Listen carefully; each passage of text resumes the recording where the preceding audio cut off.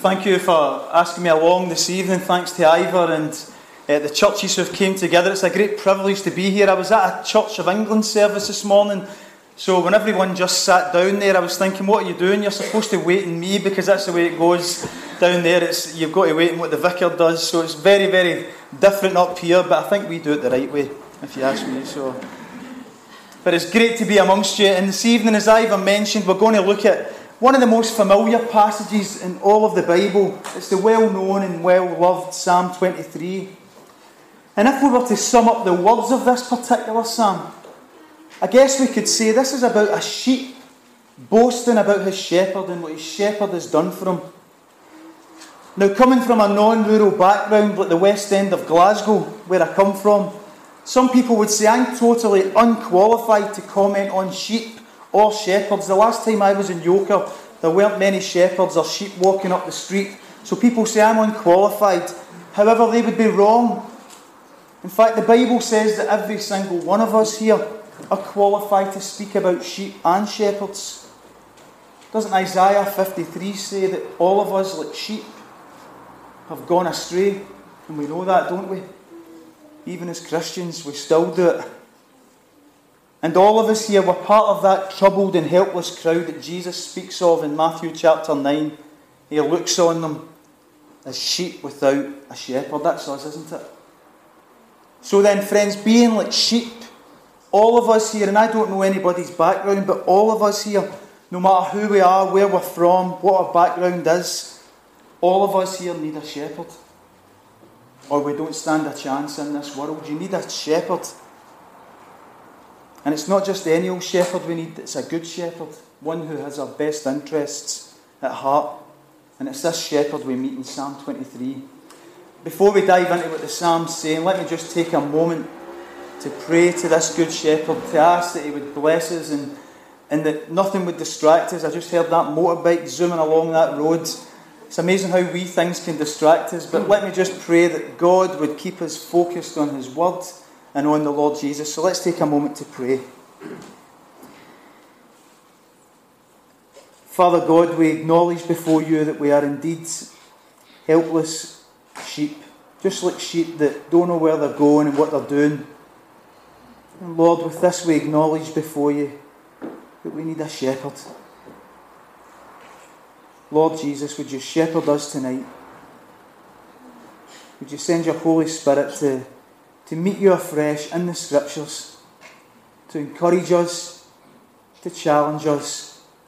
And Lord, if there is any here who are not in your fold at this time, Lord, I pray that this would be the evening where they come in.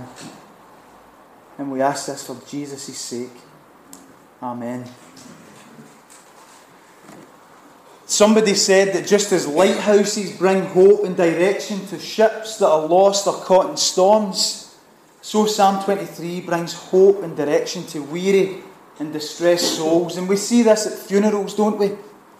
I've lost count of the amount of funerals that I've had to take down in West Cumbria, where a family, even a non-Christian family, have requested that Psalm 23 either be read or sung. There's something about this psalm. There's something about this psalm that grips people. I was with an old lady yesterday, and I buried her 39-year-old son 2 months ago. And they picked Psalm 23. They're not churchgoers, but there's something about this psalm. Charles Spurgeon, he says about this psalm that as the nightingale is among the birds, so Psalm 23 is among the psalms. He went on to say, it sings sweetly in the ear of broken souls during nights of weeping, and it brings great hope of joy for what the next morning might bring. And I'm sure all of us have experienced that with Psalm 23. And the first thing I want us to note about Psalm 23, and I hope you've got your Bibles opened, just so that you can check that I'm actually telling the truth and not making this up as I go along.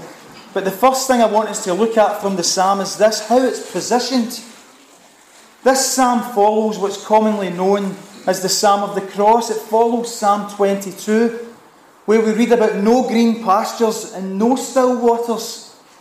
Rather, if you look at verse 1 of Psalm 22, here this psalm begins with the words that Jesus would take up the cross, my God, why have you forsaken me? And then the rest of that psalm, it goes on to speak about the shame and torment Jesus endured as he hung as a sacrifice for sin. Now friends, the positioning of both these psalms is deliberate.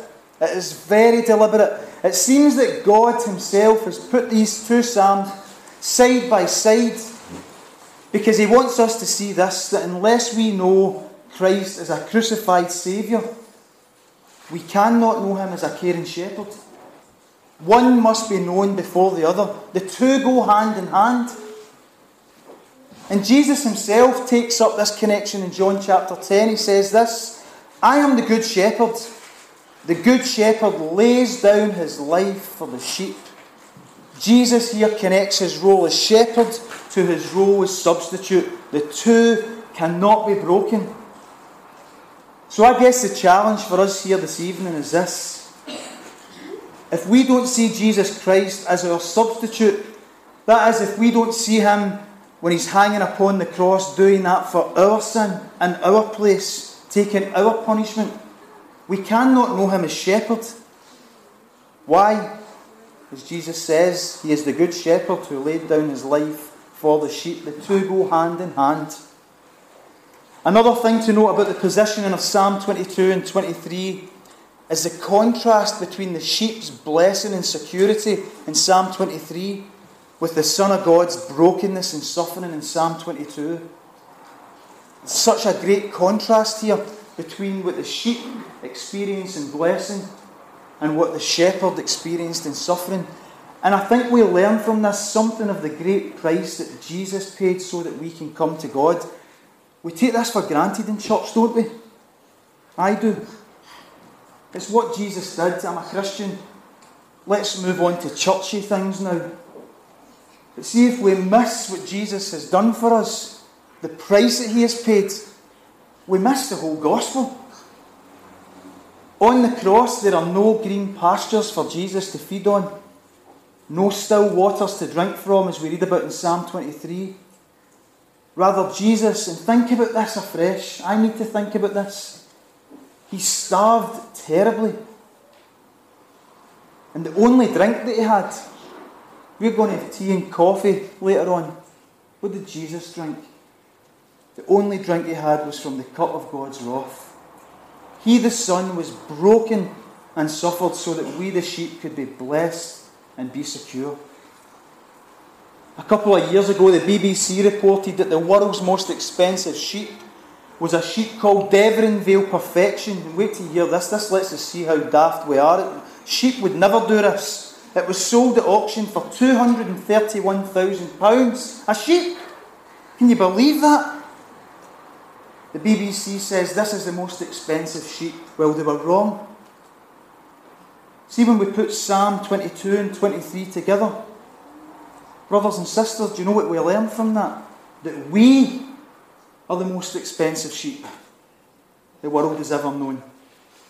Because we have not been bought by £231,000. We have been bought with the precious blood of Christ. Wonder when the last time that struck you as a Christian. Isn't it amazing how easy it is to kind of moan about things that go on in church? And we never take a wee moment to rejoice that Jesus has saw us as having such a great value and worth that he says, Father, I'll pay for them with my own blood. We are a valuable, valuable flock of people. And if that doesn't make our hearts rejoice, nothing will. Nothing. Just one more thing to note about Psalm 23 before we get into the detail of the psalm. If you look at the title, it says it's a Psalm of David. Now that's part of the original Hebrew text. It's not an add-on some years later. Israel's great king David penned this psalm. And David was a man who knew all there was to know about sheep and shepherding. When he appears on the biblical scene in 1 Samuel 16, what do we find him doing? He's keeping his father Jesse's flock. And then in the next chapter, 1 Samuel 17, we hear him telling King Saul about his care for his sheep. He says when a lion or a bear takes one of his lambs, he goes after it, he strikes it, and he delivers the lamb from its mouth. And it's perhaps as David looked back in all of this, perhaps as he did that, he saw that God had protected and delivered him from battle and enemy in such a similar way. And that was the inspiration, perhaps, to write the opening words of the psalm, where he says, "The Lord is my shepherd." And that brings us to the first thing I want to look at this evening. Namely, that the God of Psalm 23 is a God who is a personal shepherd. And we see this in the title that David uses for God in verse 1 at the very start, and also at verse 6 at the end. Have a look at that. He calls him the Lord, each letter being with a capital letter. Now, being good free church folk, you'll know what this means. He's speaking about Yahweh, the covenant God. David is speaking about a God who knew him intimately and who he knew intimately, relationally. And that's the reason why David can go on to say in verse 1, "My shepherd." And this personal touch is something you'll see continues throughout the whole psalm. This is a psalm with no we, us, or they in it. You don't find that in Psalm 23. Rather, we read of my shepherd. I shall not want. He makes me lie down in green pastures. He leads me beside still waters, and so on. Now, friends, it's vital that we, alongside David, can say this of the Lord, that he is mine. We need to know him personally, individually. We need to experience him for ourselves. No decision by a parent or a minister or anybody else will do us any good if we stand before God in the last day and it's revealed that we haven't known Jesus personally, by ourselves, for ourselves. And that challenges us, doesn't it? It asks the question, is this something we have done? Sometimes in a crowd this size, people get lost in the crowd and they can hide by slumping down in their chair. But is this something we have done? Can we say with David, my shepherd? You would have heard this psalm a million times to the point that you miss this most important detail. My shepherd, do we know the Lord Jesus Christ?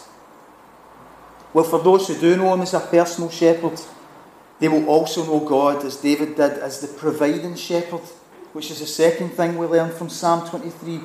Those who can say the first half of verse 1, the Lord is my shepherd, they can say with David the second half of verse 1, I shall not be in want. Now, some people, especially those in the name it and claim it brigade, you know, they tell us that God gives us everything now. They abuse these words. I've heard this being terribly abused. I heard somebody saying their translation of this was, the Lord is my bank manager. I have everything I want. I mean, what a corruption of Scripture. You would be embarrassed to say that. But this is not what David's getting at here. David is telling us that he would lack nothing. He would be content because he knew that the God who loved him and was watching over him was the God who possessed all things and lacked nothing. Friends, what David is teaching us here is this. See, when we have God, and again, maybe you take this for granted like I do at times. When we have God, we have everything we need. Can I say that again? Because church folk kind of nod their head out of politeness to make the preacher feel welcome. Brothers and sisters, see, when we have the Lord, we have the whole thing. We have everything. David is telling us here that God in himself is enough. Now, you can go home tonight to a mansion in a Bentley, or you can go home walking it back to a dump. See, if you know Jesus Christ, it doesn't really matter what you're driving home in or where you live. If you've got God, as they say in some parts of Glasgow, you've got the full shebang. Now, I don't know if that's correct in the Hebrew. That's what David's telling us here. You've got the whole thing. We are a blessed, blessed people. And in the verses that follow, we get this brilliant picture of God providing for his sheep with everything. He makes me lie down in green pastures. He leads me beside still waters. He restores my soul. And friends, this is the place where all of us here want to be, isn't it? We all want to be at this place. But do you know one of the tragedies in Scotland tonight? Millions of people out there trying to find green pastures, still waters, satisfaction for their soul, not in God, but in things like money, sex and power, through substances like drink and drugs, when all the while their true and only contentment is in Christ, the Good Shepherd. I stayed in Airdrie about 3 years ago, and I would be out speaking at various church meetings on a Saturday night, evangelistic meetings. And the amount of times I've drove past this area, and there's a nightclub somewhere over there, and I used to think, Lord, they don't know you. They're not content. Young people wasting their lives. I can say that because I've done it. And I've still to meet one person that's satisfied in that lifestyle. I've never met one. The church father Augustine, he catches all of this in his prayer, which says this: Thou hast made us for thyself, O Lord, and our hearts are restless until they find their rest in thee. Is that not the truth? There's no rest outside of Jesus. There's nothing outside of him. Now, I don't know everybody here's situation, their circumstance, or life story, but what I do know is this: if your satisfaction isn't in God, and you know, some people in churches are at that place. They've came to church all their life. They can sing all these hymns without looking at the screen. They know the tunes. They'll tell you everything that goes on in the church. They'll tell you the minister's details and his phone number off by heart. But if we've never came to really know Jesus, if our satisfaction isn't in God, then we will be looking in all the wrong places. And I guess in a sense we can join that band, the Rolling Stones, who sing, I can't get no satisfaction. But I try and I try and I try. Do you know, I'm actually going to get a petition and suggest that should be Britain's national anthem instead of God Save the Queen. Because more people can relate to that than what they can God Save the Queen. I can't get no satisfaction, but I try and I try and I try. So I know what people out there are crying out every day. Perhaps you're crying that out. The Bible tells us money lets us down, people lets us down, power lets us down, and we let ourselves down. God alone makes us lie down in green pastures, leads beside still waters, restores our soul. He has indeed made us for himself, and our heart is restless until it finds its rest in him. It's good to be a Christian. It's good to be a Christian. We take it for granted. I take it for granted. But it's good. Well, so far we've saw that God is the personal and the providing shepherd. And as we go into verse 3, we're introduced to God as the purifying shepherd. And I think this is what David's getting at when he says, He guides me in paths of righteousness for his name's sake. I mentioned a moment ago how many think they can be satisfied apart from God. Well, along with this, there are many people who think they can be righteous and pure apart from God. And they do this by trying to be religious or doing enough good deeds, all of which they think makes them right with God, when the Bible says the exact opposite. It wants us to see that the only righteousness acceptable to God is God's righteousness. We miss that in church a lot as well, don't we? We judge people by how many meetings they've come to. It's God's righteousness that makes us righteous. And here's the good news of the gospel. When we receive God's Son, we get God's righteousness. If you don't believe me, well, listen to the Apostle Paul in 2 Corinthians 5:21. I think this is my favourite verse in the Bible. I'll probably say in 5 minutes I've got another favourite verse, but I like this one. God made him who knew no sin to be sin for us, so that in him, what happens? We become good church folk? No. So that in him we become the righteousness of God. Paul's telling us about that great exchange that took place at Calvary namely that for all whose sin was placed upon Jesus, God's righteousness was placed upon them. I had the privilege of sharing this with somebody in a bank in Argyle Street on Monday. The woman that works in the bank. I don't even know how we got into the conversation, but I think she started it. And we got into talking about substitution. And I was saying to her, here's what happened on the cross. She's not a Christian, her name's Carol. Pray for Carol. I says to her, Carol, forget all the religion, but here's what happened on the cross. Here we are, and here Jesus is. All of our sin placed upon him. But some people think that's it. The next bit is all of his righteousness placed upon us. The two go hand in hand. And do you know what that means tonight for us as Christians? And I think this is brilliant. In a sense, we cannot become any more righteous than we are right now, even when we stand before God's throne. I see a few raised eyebrows thinking, is that correct? Well, God doesn't become any less righteous, and it's only his righteousness that we've got, because there's nothing of us to offer. The only thing we bring to the plate is the sin that we bring. Isn't that brilliant? That God looks on us tonight in Coatbridge of all places, and he sees his Son's righteousness. He sees us in his Son. Now, if you're a Christian and you struggle with sin and you let God down and you think, what does God think? I go through this every day as a Christian. Well, do you know what God thinks?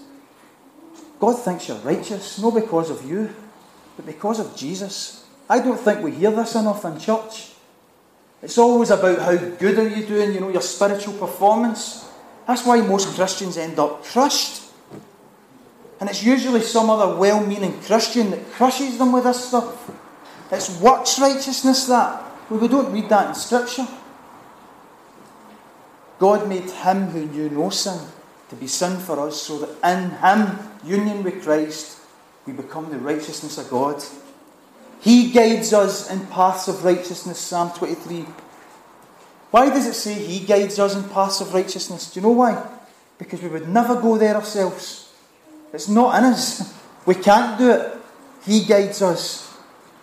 And note also in verse 3 that God does this not for our boasting, not to say, look how righteous we are. We're much better than the people in the nightclub.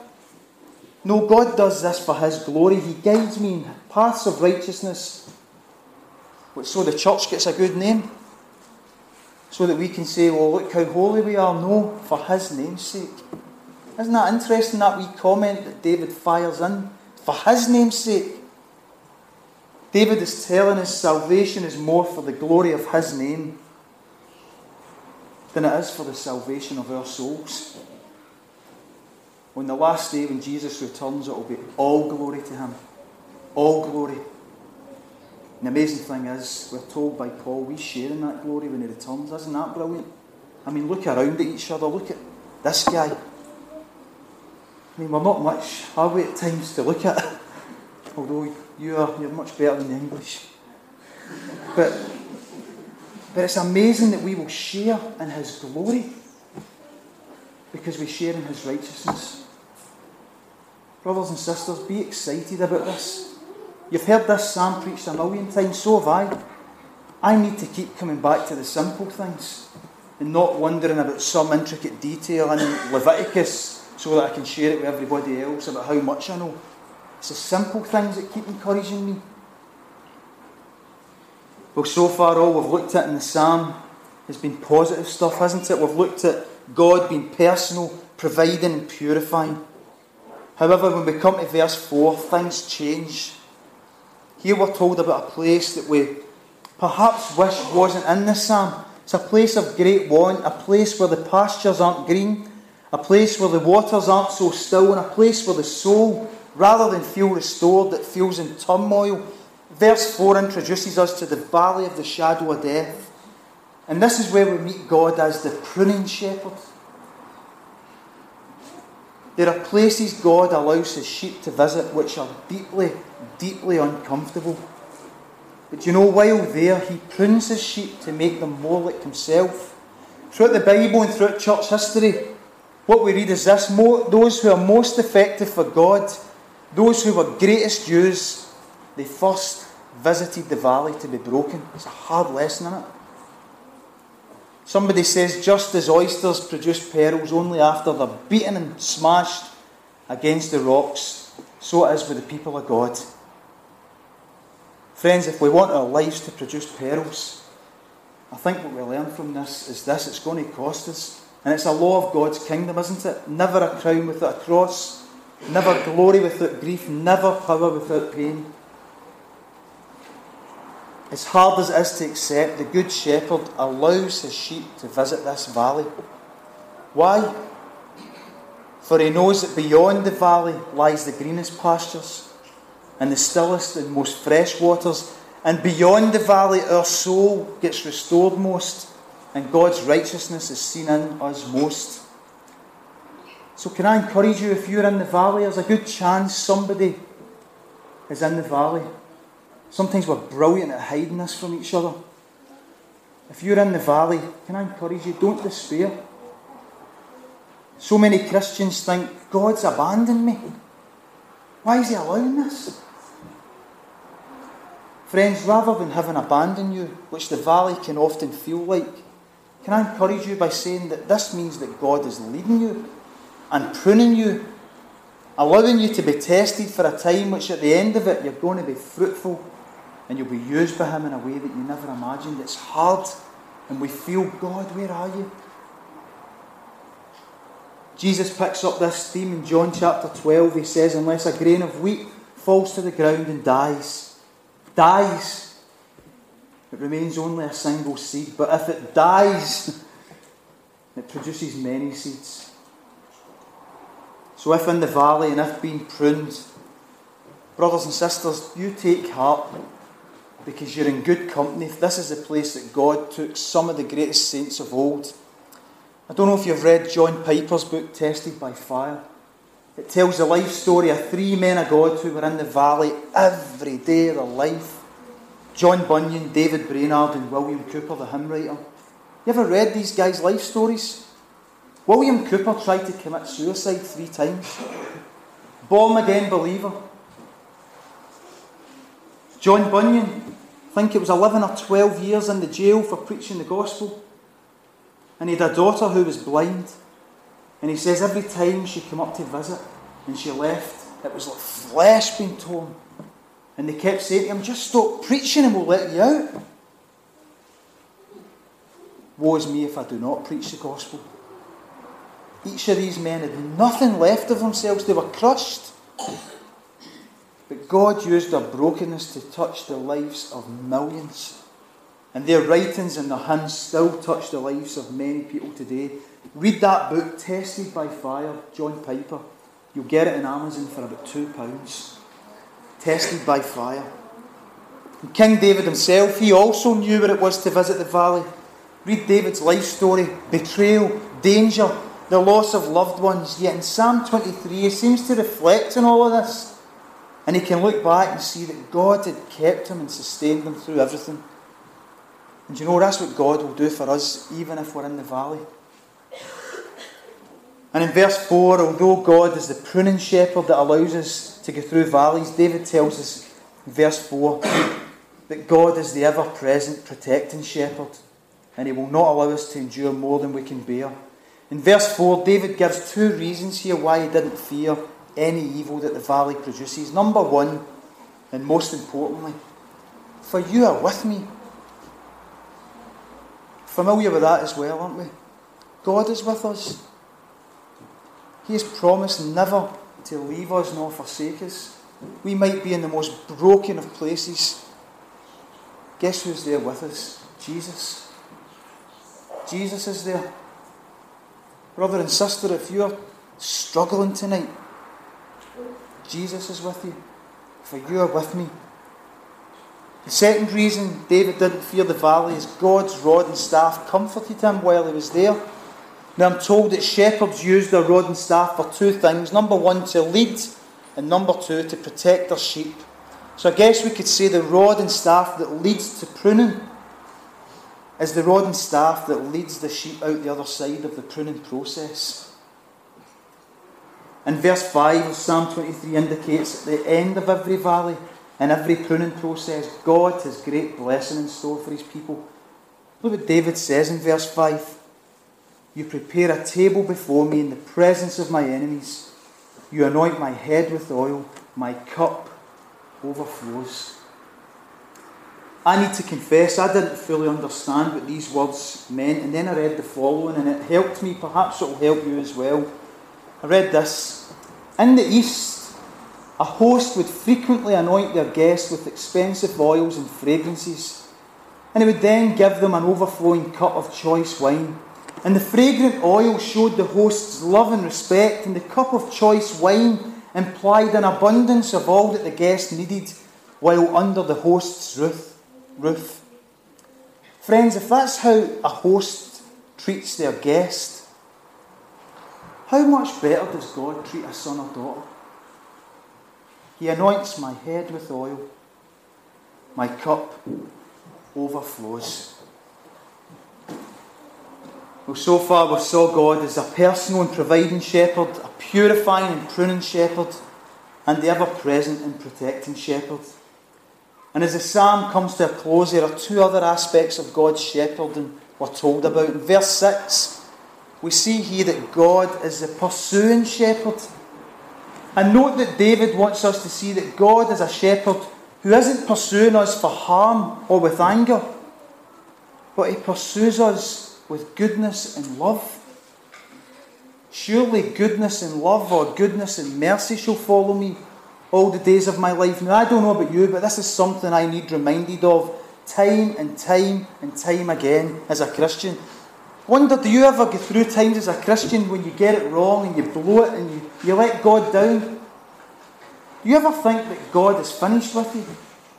Or he's maybe going to set up some trap to teach you a horrible lesson? Christians think that. I think that, and I've been a minister for the last 3 years. Maybe you're not supposed to admit that as a minister.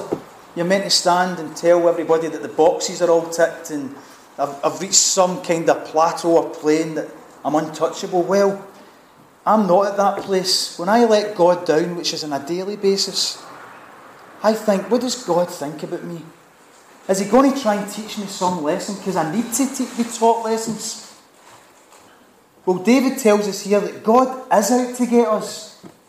But it's not with badness. It's with goodness and love.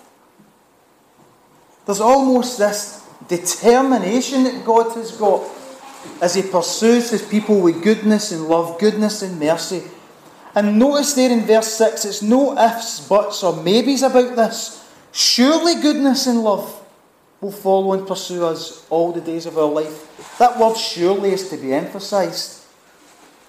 And David ends Psalm 23 with this definite word from the promising shepherd. Not only will God's sheep be blessed, but all his sheep will dwell in the house of the Lord forever. Christian brothers and sisters, let me finish with a word of encouragement. God's promise to you is that no matter what you're going through tonight, no matter where you are spiritually, you might be up tonight as a Christian, or you might be down there. You might be walking well. You might not feel as if you're walking at all just now. But if you're a Christian, God's promise to you is this: your destination is 100% secure. You will dwell in God's house. And you won't just dwell there for a couple of years. You will dwell there forever. And the Good Shepherd himself promises this in John chapter 10. Listen to these words of Jesus, and with this I'll close. Jesus says this: I am the gate for the sheep. Whoever enters through me will be saved. See all this stuff, you can lose your salvation? Nonsense. It's not about what we've done, it's about what he's done. And he didn't make mistakes. Whoever enters through me, if you are in Christ tonight, will be saved. I give them eternal life, Jesus said. Eternal life. You can't lose eternal life. If you can, it's not eternal. They shall never perish. What was the word before perish? Never. No one can snatch them out of my hand. Not even themselves.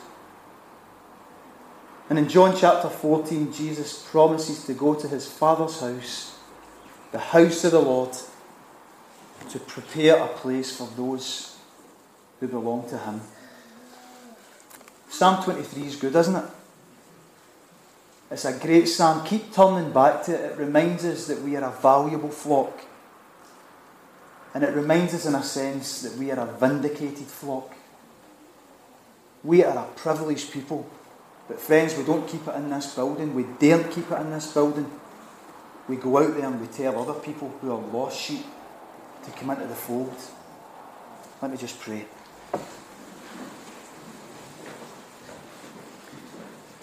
Father, we thank you for this psalm that David penned all these years ago, and he would never have imagined in a million years that a bunch of rascals in Cope Bridge would be encouraged with these words. Lord, we thank you for shepherding us. Thank you that in Jesus Christ we are 100% secure regardless of how we feel. Thank you that you have promised that we will dwell in the house of the Lord forever. Lord, I pray for anyone here who's struggling tonight, that this has been a word in season. And Lord, I pray for anyone here who doesn't know the Good Shepherd. Lord, that you would speak to them tonight, and that they would leave here as one of your sheep. And I ask this for Jesus' sake and for his glory. Amen.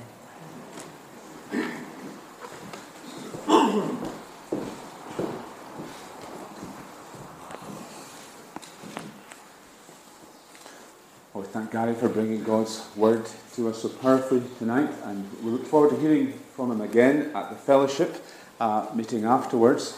If you can't wait for that, if you have to dash off, Gary will be at the door to shake hands. I hope he won't have to shake hands with anybody, that you all manage to stay. There'll be tea, coffee and so on served with eats, and a time of fellowship after the benediction's been pronounced. We're going to pick up the theme of the end of Psalm 23 as we sing the closing hymn, All My Days. I will sing this song of gladness.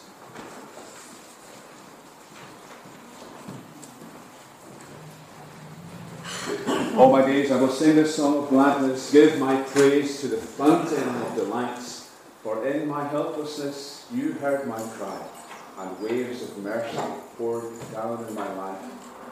I will trust in the cross of my Redeemer.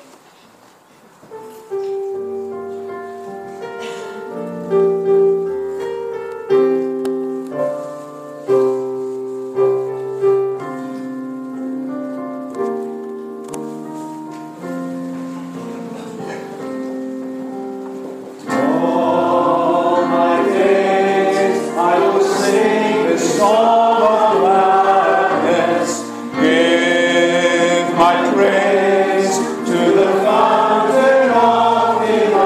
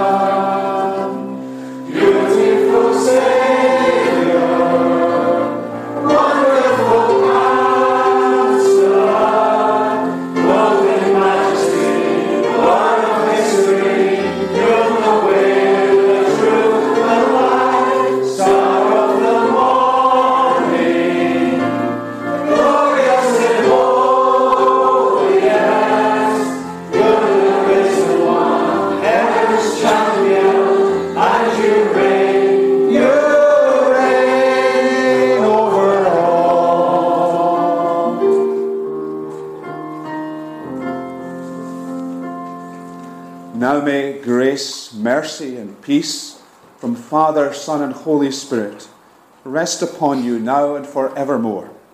Amen. Amen.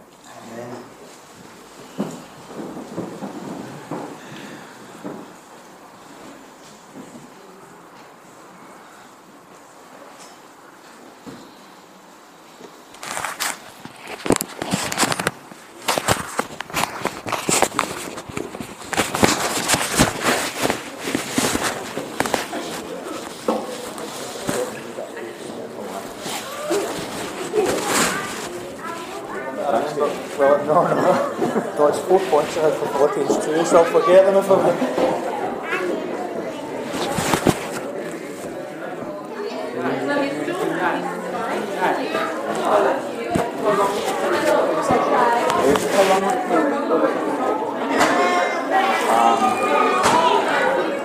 Immediately after. How long will that be? I don't know. Maybe half an hour. So turn it off.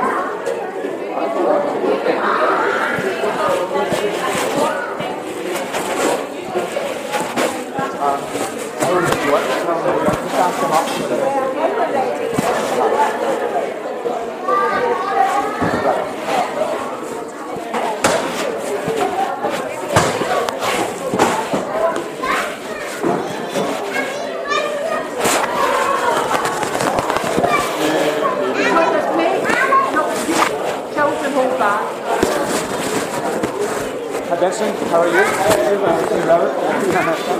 Yeah. Good message, wasn't it? Yes, very, very fresh. Lovely day. It's good to see you back in Uganda. This is good for us. It's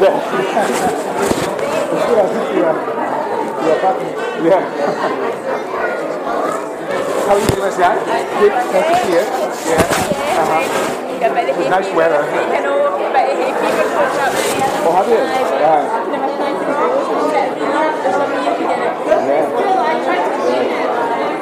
I've gone to that, and it's just massive as well.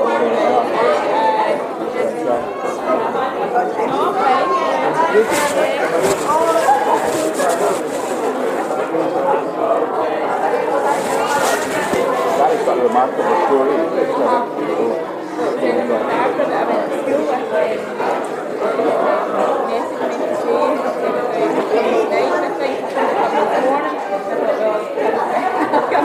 Good choice. I spent 11 years in prison. So we're going to do a wee bit of that. An interview.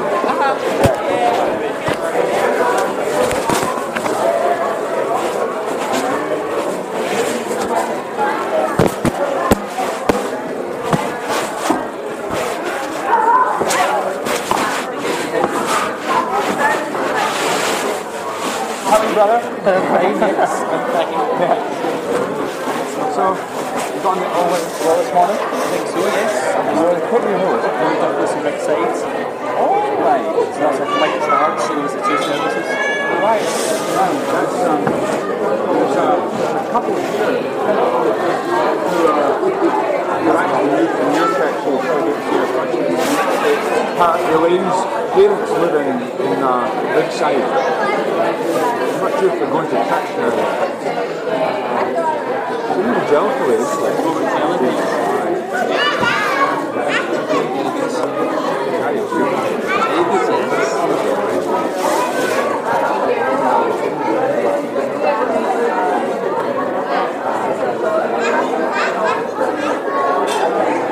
There's a woman over there, and behind the black guy, wearing a purple shirt. He's been a few times, just twice, he's had only a third time here, and he must be seeking, the Lord. Something has brought her to church anyway.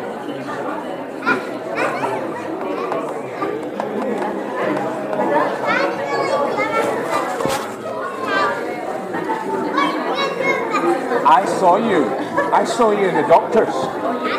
We were following you.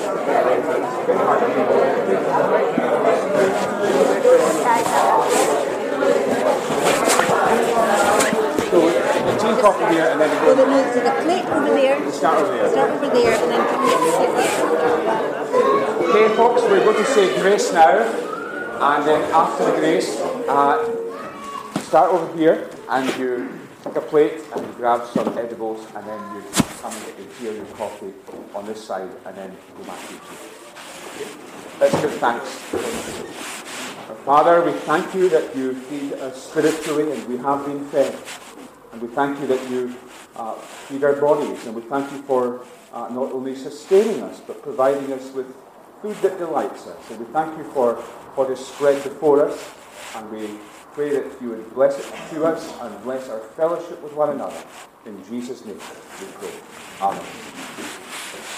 You help yourselves. A couple came in and the outside. And so he moved to let them in. He moved and sat beside me. And we got talking. And I think it's the same when he was up there. Was he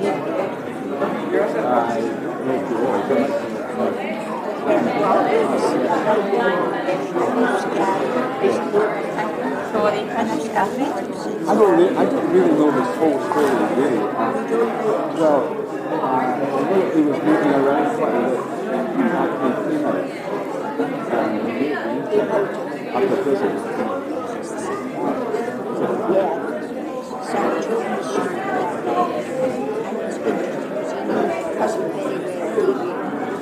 Right. Alistair McLeod was up there. Yes.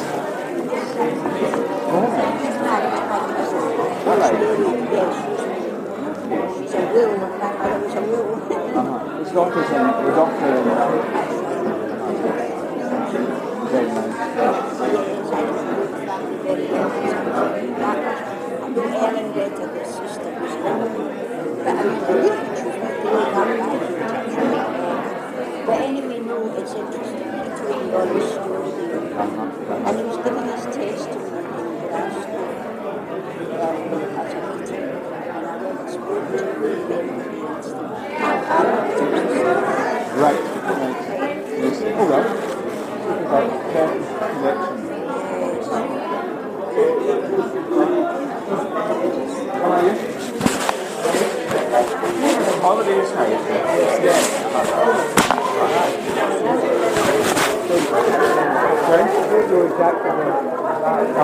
Is he going to Keswick this year? No. Quite often down at Keswick. Oh well, good message. Yes, yes. He connects well with people, doesn't he? It would be great to have him on this.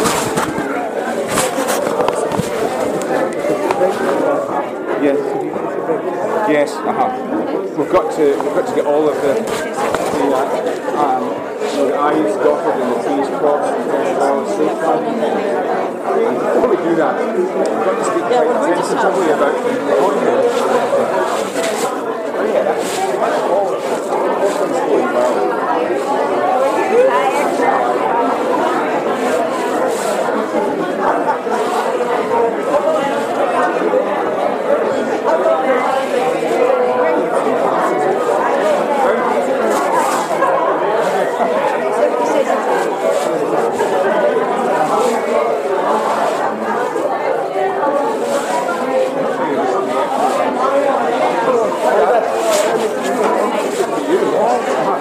We've got to share some kind of a tenancy agreement on Gary tonight before the evening's over, haven't we? Yes. Aye. Yes. Oh, yes.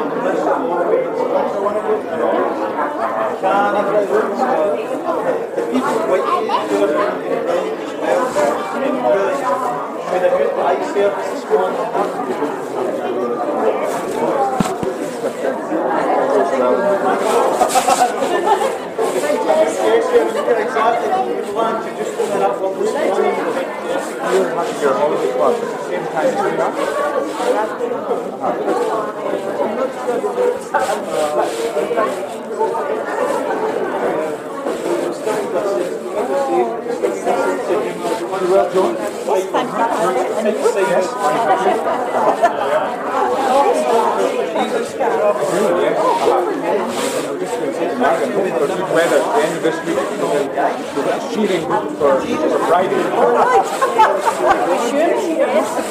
I can share, but with the hand closed.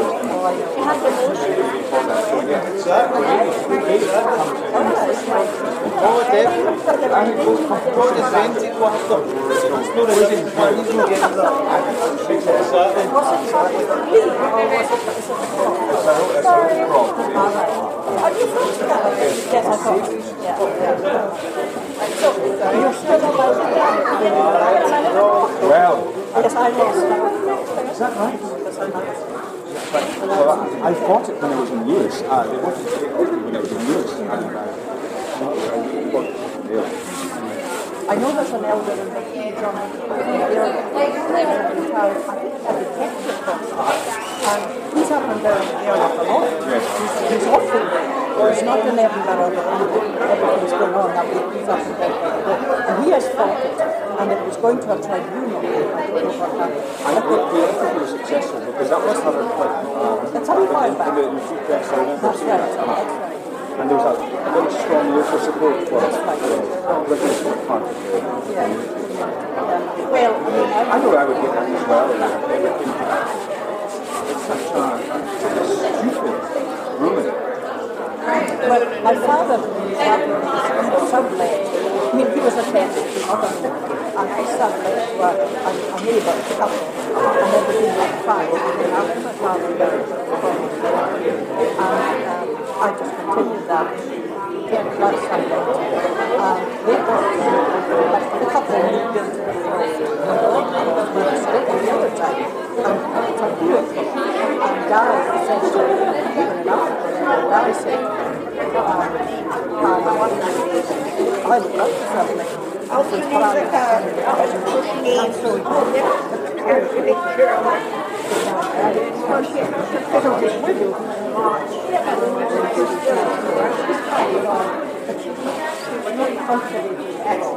well, you know, it's just for and it's gone. I know. Deep optimism. It was nobody wants to I'm sorry.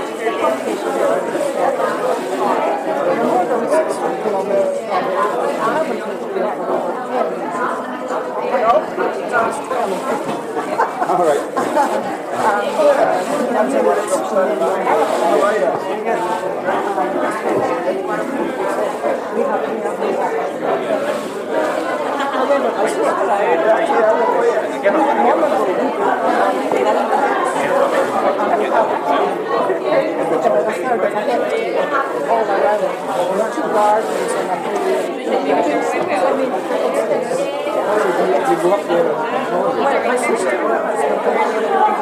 They did that. So they look on it more like a second home. And they go there sometimes, but really it's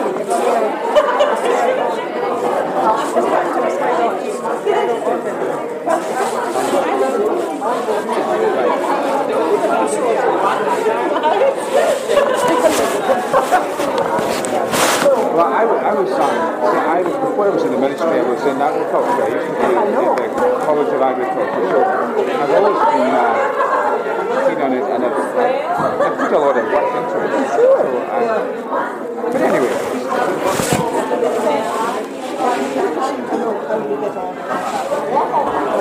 We were in the noon today to listen to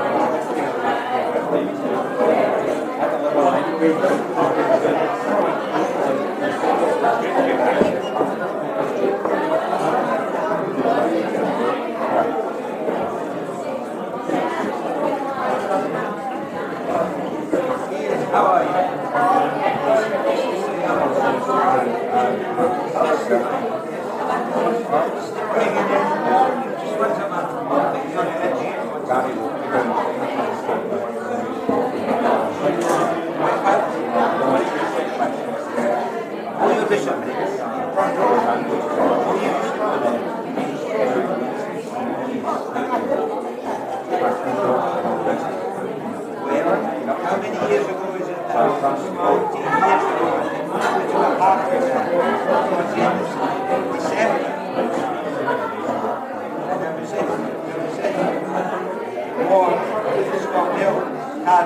Cardiology for Christmas Day, and the minister came in, and I was delighted to see it. Crazy.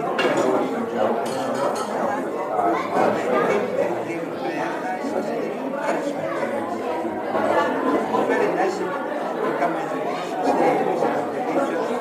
You know my niece was down there, Emily Brown. Yes. I thought the neighbours.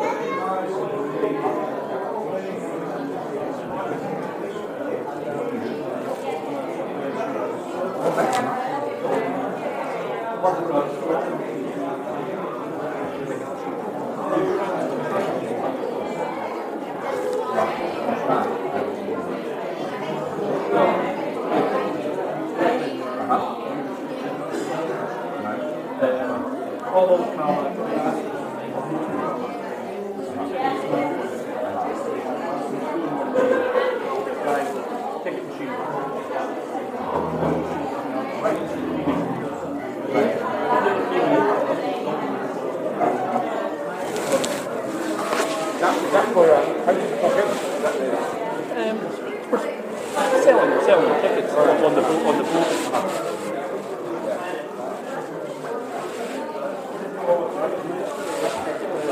So a nice small shop.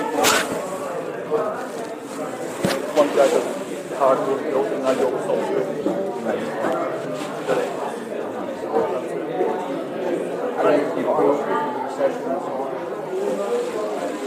Well, yes.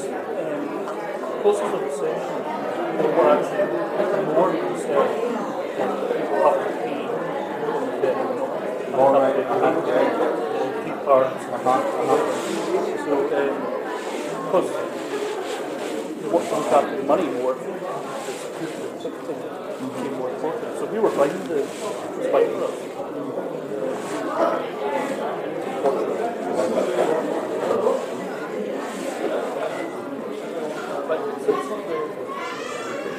Travel about things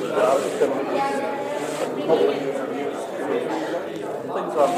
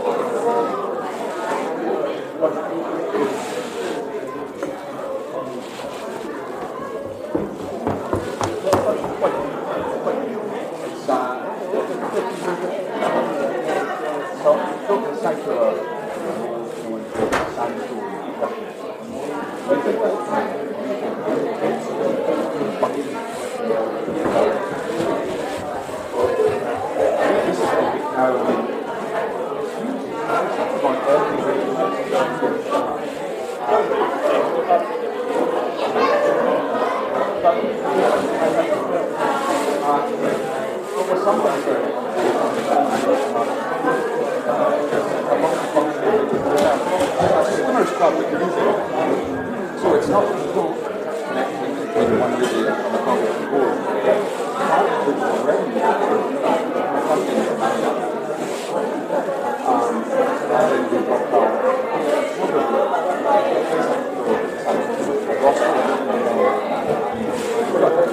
Back there, and then the comes upstairs and it's a classroom. So going to these stairs there are there's two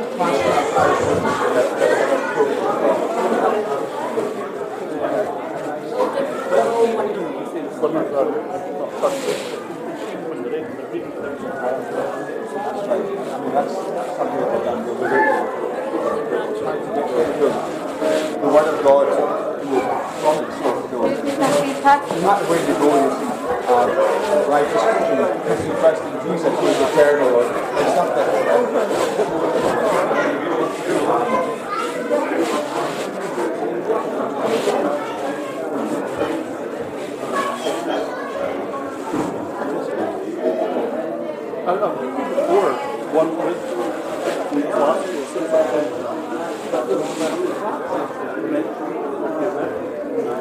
Last year we were on one side. Yeah. I mean, this is, of course, this is 4 congregations. It's all 4 at the time, yes. Some of all Lennox and Bishop Higgs themselves. So how many of these are visitors? no, we usually it was 13 adults.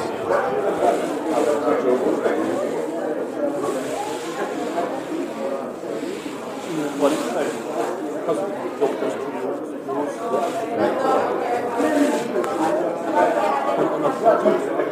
Sunday.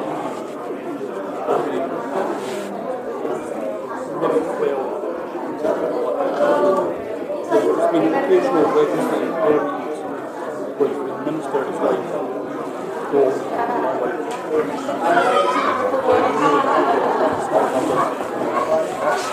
It becomes difficult to do then, listen, for people like ourselves that we want to grow with very specific get 40 adults working in one day.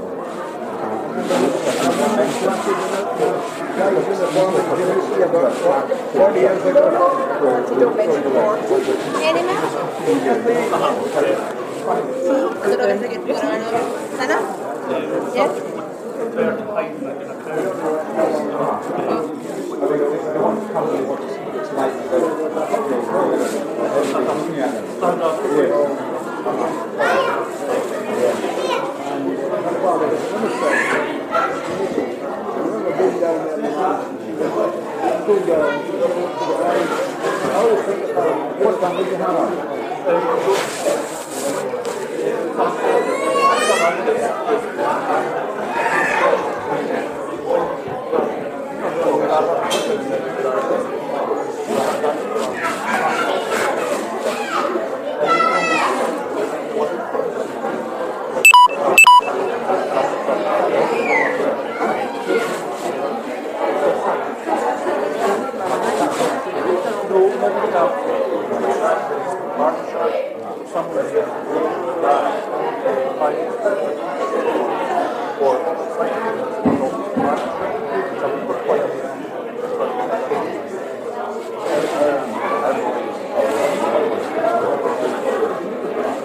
Ewan is over there. Goes to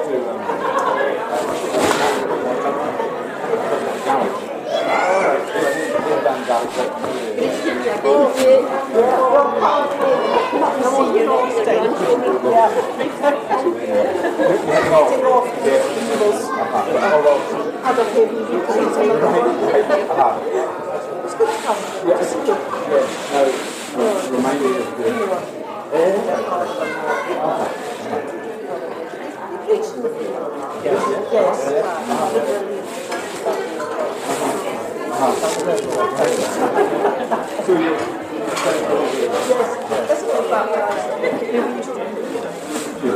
I was just pointing to that building. Is there anybody else that you know? Building there. Yeah, the one, but we left around 80. So there's not very many in the congregation. Not many probably, no. This is Belly. No, I've heard. It's Bell. But I remember how it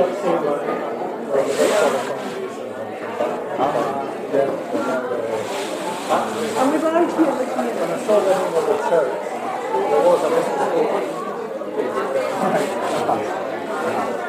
Mrs. Kennett was the senior figure, this part of the secretary and treasurer of the women's school.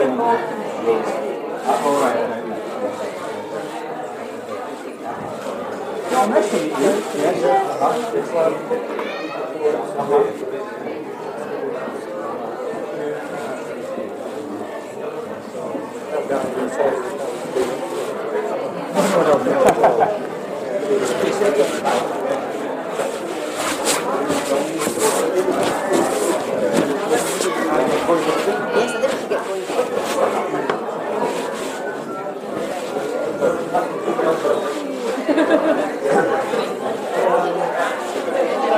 Okay, folks, we're going to do a little bit of singing now. So, if you have a cup of tea in hand, maybe you can return to your seat with your bun or whatever you have, and we're going to sing first of all the Psalm 23 version that we have in Sing Psalms, which goes to a rather nice tune, Tarawati, I think it's called. Tarawati. Yeah. It's a wailing tune, something like that. Yes. The Lord is my shepherd, no what shall I know? He makes me lie down in green pastures grove. He leads me to rest in the calm of his flow.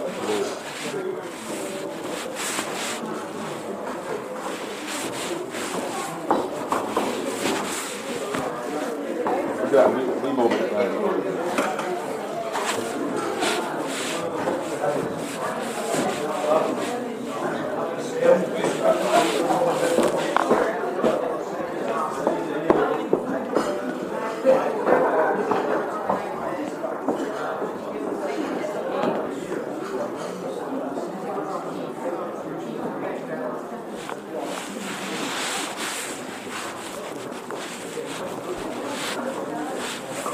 Okay, you ready to go?